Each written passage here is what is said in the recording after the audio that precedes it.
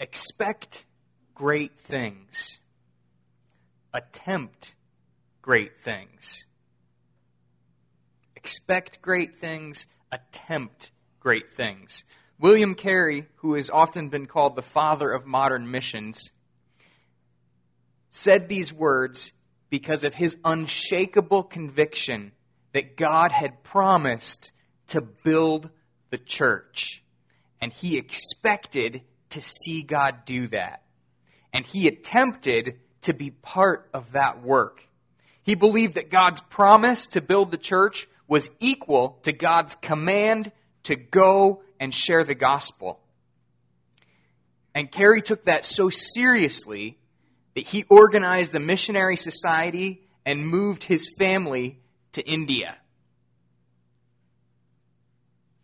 In a few moments, I want to give you a little bit more of a description of his life. But before I do that, often when we look at the examples of truly great people, it's easy for us to play the sort of role of Satan in the book of Job. And what do I mean by that? I mean, Satan goes before God. And God says to him, "Have you seen my servant Job? No one is like him." And Satan says, "He loves you because you bless him.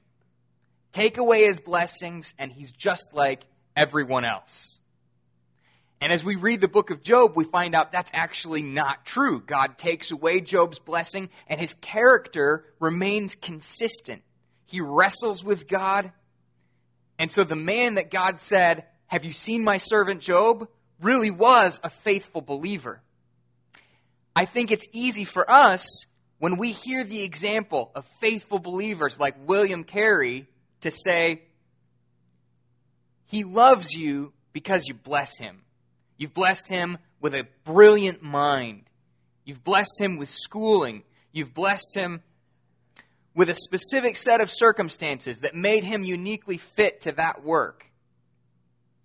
I don't have his blessing, so I can't do what he did." And I want to beg you this morning, as we look at the examples of faithful people, one of them being William Carey, to have an open heart and an open mind, and to be inspired by them, and to not say they're exceptional because of their gifts, abilities, and circumstances, and I could never do something like that. The reality is, God has given you gifts and abilities and has called you to service. And so as Carey said, expect great things and attempt great things, that's not just for him in the past. That's for us today and for the future. That's for the church here in Holly. I want to encourage you today, as we have seen in Philippians, Paul sets an example, and he says, "Become imitators of me, and fix your eyes on people who are faithful." I want to encourage you to look at some faithful people that you know. I want to encourage you to find some examples to follow. Some of them living, some of them dead. I want to encourage you to keep your eyes on godly people and imitate them. William Carey is an example of someone who is long dead, but he has left an incredible legacy. He did not have an impressive background. He was the apprentice to a shoemaker, not the son of a pastor, didn't grow up in a great church. He first heard the gospel as a young man. He wasn't even a Christian as a child. And he was so enthusiastic about his faith, even though he was never well educated and he never went to college, he borrowed a Greek grammar and taught himself Greek in his spare time as an apprentice to being a shoemaker. And I just like to pause, as someone who studies Greek, grammars are not written like textbooks. This is not an easy task. There are no exercises at the end of your regular Greek grammar. It's dense, it's difficult to understand. And he applied himself as a shoemaker without an education and learned Greek. He struggled to make a living. He did not come from a wealthy family. He and his wife struggled to pay their bills. And they actually lost their first child when he was 2. He worked a regular job. He had the heartache of losing a child, but he clung to his faith. And as he continued to work as a shoemaker, he learned Hebrew and Latin in addition to Greek. He heard about earlier missionaries, the Moravian brothers, and I'm not going to say a word about those guys, but he recognized from their missionary example that the church that he attended wasn't doing anything to spread the gospel around the world. As he continued his studies and continued to learn, he eventually became ordained to ministry, so he felt called to be a pastor. And at a meeting of Baptist leaders in the late 18th century, he argued publicly that the church needed to send missionaries to places like India. And he's living in the late 17th century, and he's reading stories like Jonathan Swift and hearing about the adventures that people have going around the world, many of them for the first times, discovering new places, really just for monetary profit. And he's inspired by their adventures, but recognizes that the church has a global mission, and his church wasn't fulfilling it. So he says to a meeting of Baptists, we need to step up and do this. And he was told by his elders, young man, sit down. You are an enthusiast. When God pleases to convert the heathen, he'll do it without consulting you or me. Less than a warm reception. I was asking Dory Nielsen last Wednesday about people that inspired her, people that were examples for her. She mentioned this episode in particular. She said, William Carey. When they told him to sit down, he didn't sit down. Instead, he founded a society for foreign missions. And if you've ever been part of a society or an organization, the bureaucratic machine moves painfully slow. Meetings are boring, often lack purpose. That was not what his society was like. Within a year, he and his family, 3 young boys and a pregnant wife, were on a boat to India. 12 months from their first meeting, they sent their first missionaries. But that was not the beginning of a long and glorious story. Things actually got so bad after they went to India, they struggled to find employment because they were committed to the idea that they wanted to work within India rather than have monetary support from at home. And they struggled to pay their bills in India just like they had in England. And things got so bad, one of the men who went with him deserted and went home. So Carey felt abandoned, and yet at the same time, his faith encouraged him. He still believed God had promised to build the church. His family life continued to be difficult. They actually lost a son who was 5 years old because of many of the diseases and illnesses that come with living in a tropical climate. He contracted malaria. And they worked for 7 years without seeing a single person trust Christ as Savior. Can you imagine after year 5, you wonder if you're having any effect? You wonder if maybe those guys that told you to sit down were right? They kept going, and for 2 years after that, they were faithful. Faith in God's promise and his expectation that God would do great things kept him faithful. And I don't have time to tell you all the details of his life. It's a mixture of truly horrible sorrows and incredible glory-filled triumphs. And I'm going to skip to some of those incredible glory-filled triumphs. By the grace of God, before Carey died, his team saw roughly 700 people repent and be baptized. These were people, they were Hindus, they were Muslims, they were people who had never heard the gospel before. They translated the entire Bible into 6 native languages. At this time, linguistics didn't even exist. He couldn't go to a school to learn how to be a linguist, to learn how to be a Bible translator. He literally wrote the book on Bible translation. They founded a school to train some of those 700 converts for ministry because they believed that the most lasting and effective ministry would be run not by Europeans, but by native Indians. And today, that school was founded in 1818. It's 199 years today. They have an enrollment of 2,500 students. The school that he started 199 years ago is still training people for the ministry of the gospel. He has an incredible lasting legacy. His obedience to go to the mission field inspired generations of people, like Adoniram Judson, a very famous American Baptist missionary, and people like Dory Nielsen, who goes to our church here. He did all of those things without a college education, without coming from a great Christian home, or being raised in a great Christian church. His church told him, don't go. He never went to school to study languages. He just expected great things, and he attempted great things. And he saw God work miracles. I believe William Carey is a faithful example of the type that Paul tells us to follow. In our remaining time this morning, I want to look at the commands that Paul gives us in Philippians, and I want to look at his reasoning for giving the command. And my prayer is that we will obediently, as we have been instructed in Philippians, fix our eyes on Christ-like people and follow their example.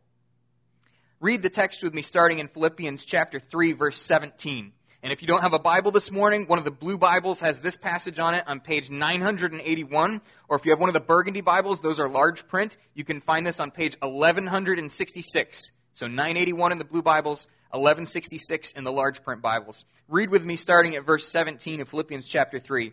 Paul says, "Brothers, join in imitating me and keep your eyes on those who walk according to the example you have in us. For many, of whom I have often told you, and now tell you even with tears, walk as enemies of the cross of Christ. Their end is destruction, their God is their belly, and they glory in their shame, with minds set on earthly things. But our citizenship is in heaven, and from it we await a Savior, the Lord Jesus Christ, who will transform our lowly body to be like his glorious body, by the power that enables him even to subject all things to himself. Therefore, my brothers, whom I love and long for, my joy and crown, stand firm thus in the Lord, my beloved." You can see Paul's first command in verse 17. His command is to imitate faithful people. He says, "Join in imitating me and keep your eyes on those who walk according to the example you have in us." This is my first point this morning, the command, imitate faithful people. In two ways, Paul commands us as believers to imitate more mature believers. He says, join in imitating me and keep your eyes on those who walk according to the example that you have in us. So there are two components to this. One of them is active and practical, and the other is mental and foundational. First, if you are going to imitate someone, you need to change your behavior in specific ways. And I'll say more about this in just a few minutes as I talk about some of the examples that I've benefited from. The first, there are practical actions that need to be taken. So as Carey says, attempt great things. Actually do something. Second, if you're going to focus on someone, you need to avoid distractions and actually seek out details and information from their life. So focusing on anything takes mental discipline, and honestly, we are very terrible at mental discipline as 21st century Americans. We are very gifted at paying attention to several things, but not to any of them very well. And so I want to suggest to you today that one of the things that we should do based on this passage is build our ability to focus, to really look at one thing and follow after it. Our poor ability to focus is no excuse. We can grow. And I want to encourage you to make a plan and to commit some time to focusing on a specific example. If your example is living, so you can't call William Carey, he's dead. But if your example is living, you can spend time with him or her. You can pick up the phone and make a phone call. One of the examples I'm going to tell you about in just a moment, I called on the phone yesterday because I knew a few details, but I wanted more specific ones. And so I was able to call him, and he fortunately answered, and I had a fantastic conversation with him. That's what I mean when I say focus. It means that you're going to pick up your phone and call someone, or you're going to go out for a cup of coffee, or you're going to sit down on your front porch and talk to them. When you focus on an example, you are learning details that give you the ability to imitate. Our scripture reading today was a reminder that Timothy, as a younger Christian, followed Paul's example faithfully, as well as the example of his mother and his grandmother. And in the past, we've read Hebrews chapter 11, that incredible chapter that reminds us of what God has done through faithful people. And we can find many biblical examples that are inspiring, that urge us to believe God, that urge us to obey Him. But I wanted to also be faithful to think about examples that are alive today, examples that you can point to, that you can call on the phone. And I thought of, honestly, too many to mention. Some of them are ancient heroes who are long dead, and some of them are parts of the churches that I was part of growing up. And I just want to mention a few. Some of the ones who have passed away, who are now in heaven, I thought of moms like Susanna Wesley. Susanna Wesley was the mother of 19 children, only 9 of which were living when she died. She taught her children Latin and Greek, and she gave them a spiritual heritage. Her husband was away very often, and she wrote him a letter, and you wonder, how do you manage 19 children? She made a schedule. She made a schedule so that once a week she would have one-on-one time with every one of her children so that she would know how each of them was doing. She was disciplined to make sure that she taught them the faith.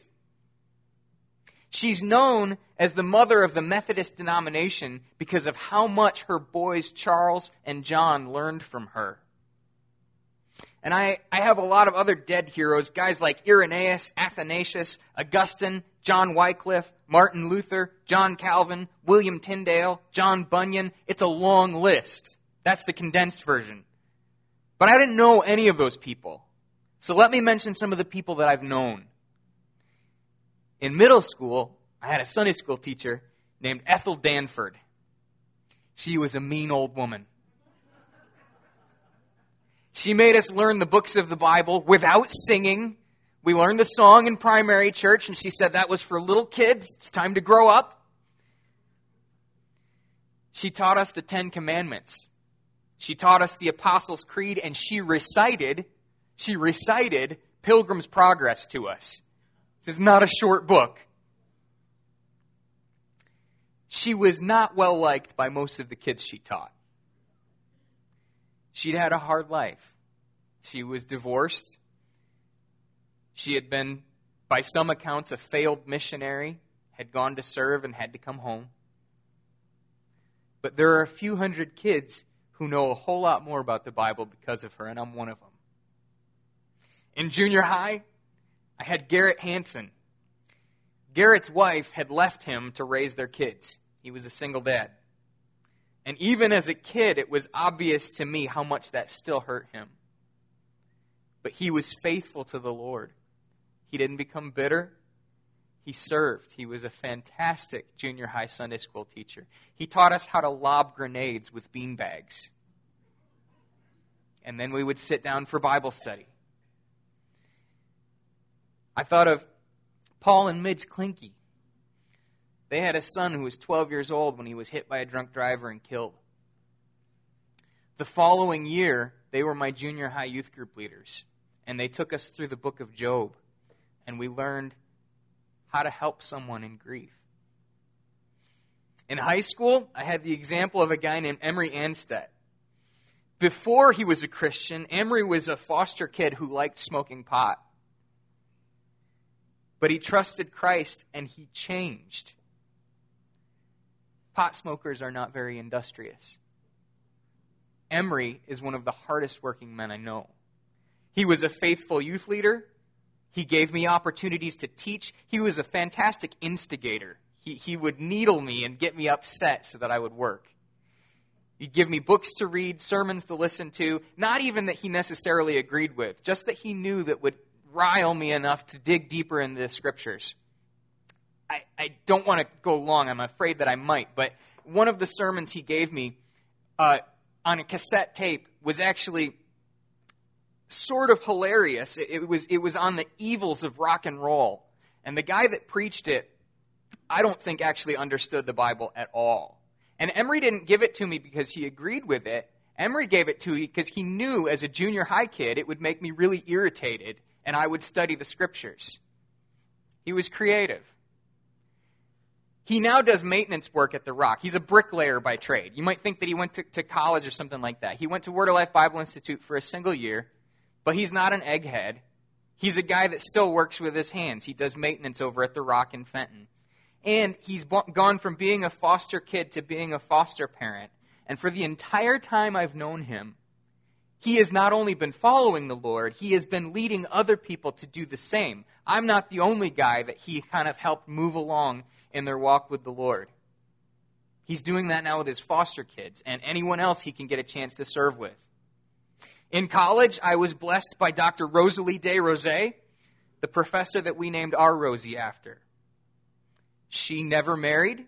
She has demonstrated an iron will and a tender faith. Through great literature, she helped me understand grace.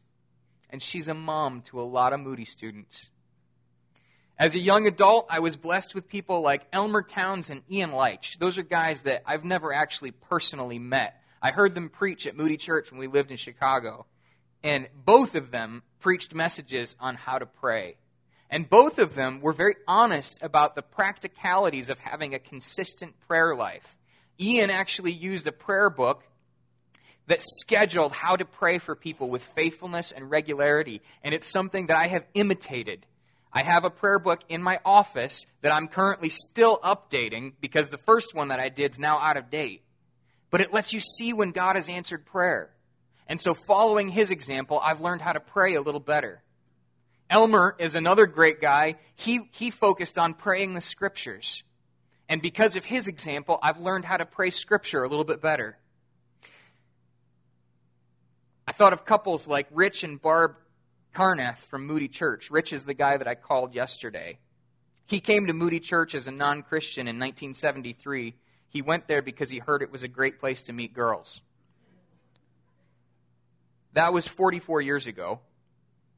Rich was an architect by trade, and he told a story that I'll never forget about learning to trust God. He said as a young Christian, as a young dad, he was struggling to find employment, and he had to break into his kid's piggy bank so that he could pay parking downtown while he was trying to look for work. You don't feel good as a dad borrowing money from your kid. One of the things that got him through that was he had been challenged to be part of a 3-man Bible study. And he said for between 15 to 20 years, they met twice a month and then later once a month. And they encouraged each other with prayer and with honest talk. So you had 2 godly men that you could say, you know what, I'm still out of work. You know what, I broke my kid's piggy bank so that I could go pay for parking downtown.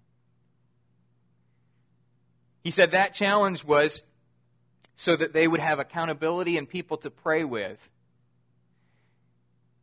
He told me another story that one of their children, their youngest son, was not really growing up in the faith, was not being a faithful believer. And he said, so in high school, he committed, they said, several days a week before going to school, he would actually read through the Bible with him. They started in Genesis. He said we didn't go through every book, but he said his son said to him, this seems like a bunch of disconnected stories to me, and honestly, he didn't know what to make of it, didn't know if it was really true. So as a dad, he didn't freak out, he didn't get mad, didn't tell him what he had to believe. He sat down with him before breakfast every day and took him through the Scriptures. He's an example of a faithful man. You know, he's not like William Carey. Nobody outside of Chicago and the few people that are here today have heard his name or know who he is. But he's a faithful man that I can look at and become a more faithful man because of his example. Here in our church, you've had examples of people like Mary Alice Lacey. I mentioned her on Mother's Day, and I thought as I prepared this sermon of Pastor Jack, who faithfully loved Arlette when she had dementia. He is an example of unfailing, patient, tender love. He's a man that you can follow his example. These are people who have been faithful to the Lord in many different ways. And I wanted to mention a lot of people because my hope is that it will remind you of people who have inspired you in the faith. Not everyone is called to be a missionary.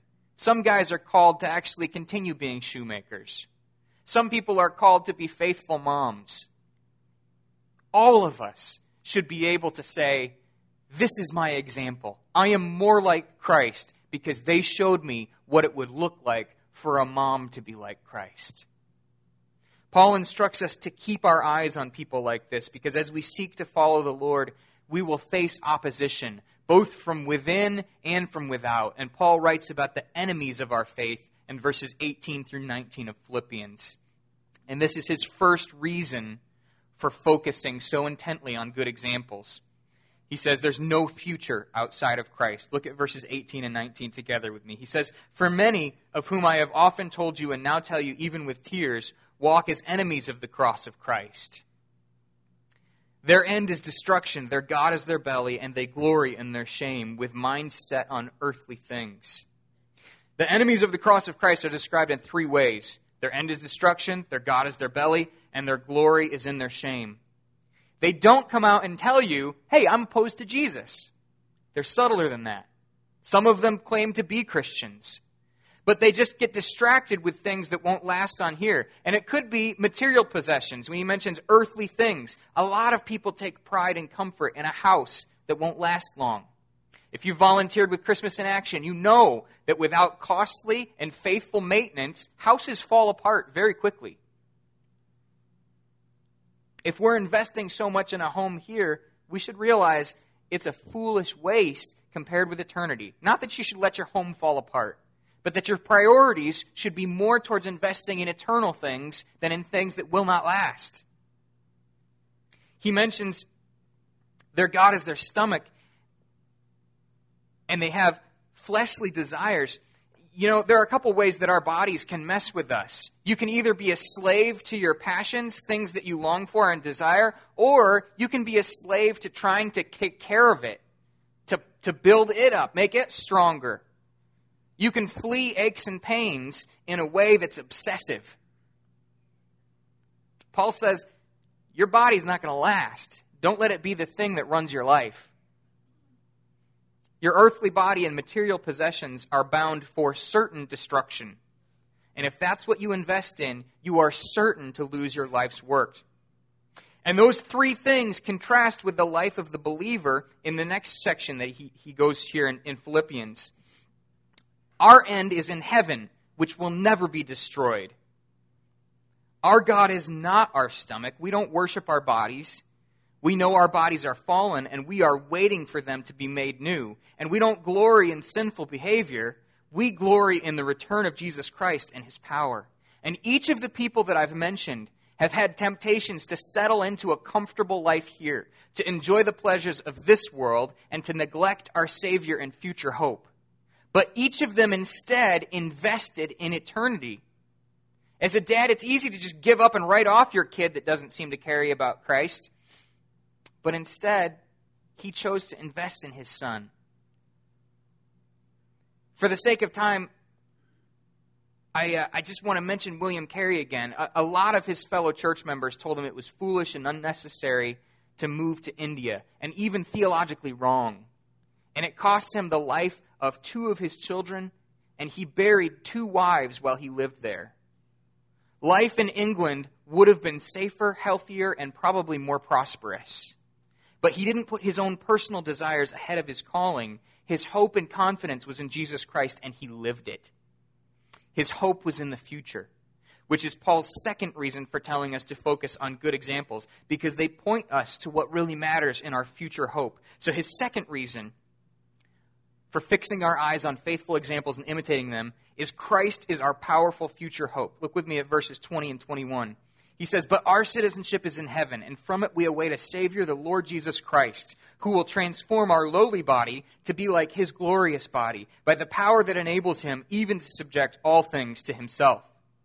Because these 2 passages contrast so powerfully those who walk as enemies of the cross and those who await a future salvation at the return of the Lord, they're intended to be a contrast. I've actually already said a lot about these verses, comparing the difference between the enemies of the cross of Christ and those who wait for the return of the Lord. But let me say this. I was reading a commentary by a guy named Alec Motyer, and he pointed out something incredible that I missed, and that's these 4 verses are obviously supposed to contrast with each other. Those in 18 and 19 talk about their God being their stomach. Here in 20 and 21, it talks about we wait for a future body that will be raised when Jesus returns. So there's passing away and in glory, and there is a future expectation and hope and confidence in Christ.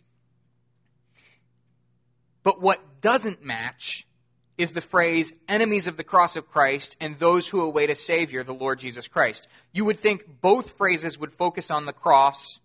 So you would say, enemies of the cross of Christ, those who love the cross of Christ. Or you would say, those who want to avoid the second coming and those who are looking forward to the second coming. But he doesn't. He focuses, enemies hate the cross of Christ. Those who love the cross of Christ fix their eyes on the second coming and future hope. Because the cross promises us forgiveness, but we're waiting the fulfillment of that forgiveness at the return of Jesus Christ. He said the reason for this contrast is that the humiliation of the cross is transformed into glory at the coming of Jesus. And Matthieu pointed out that the glory of Christ is only partly seen in the resurrection.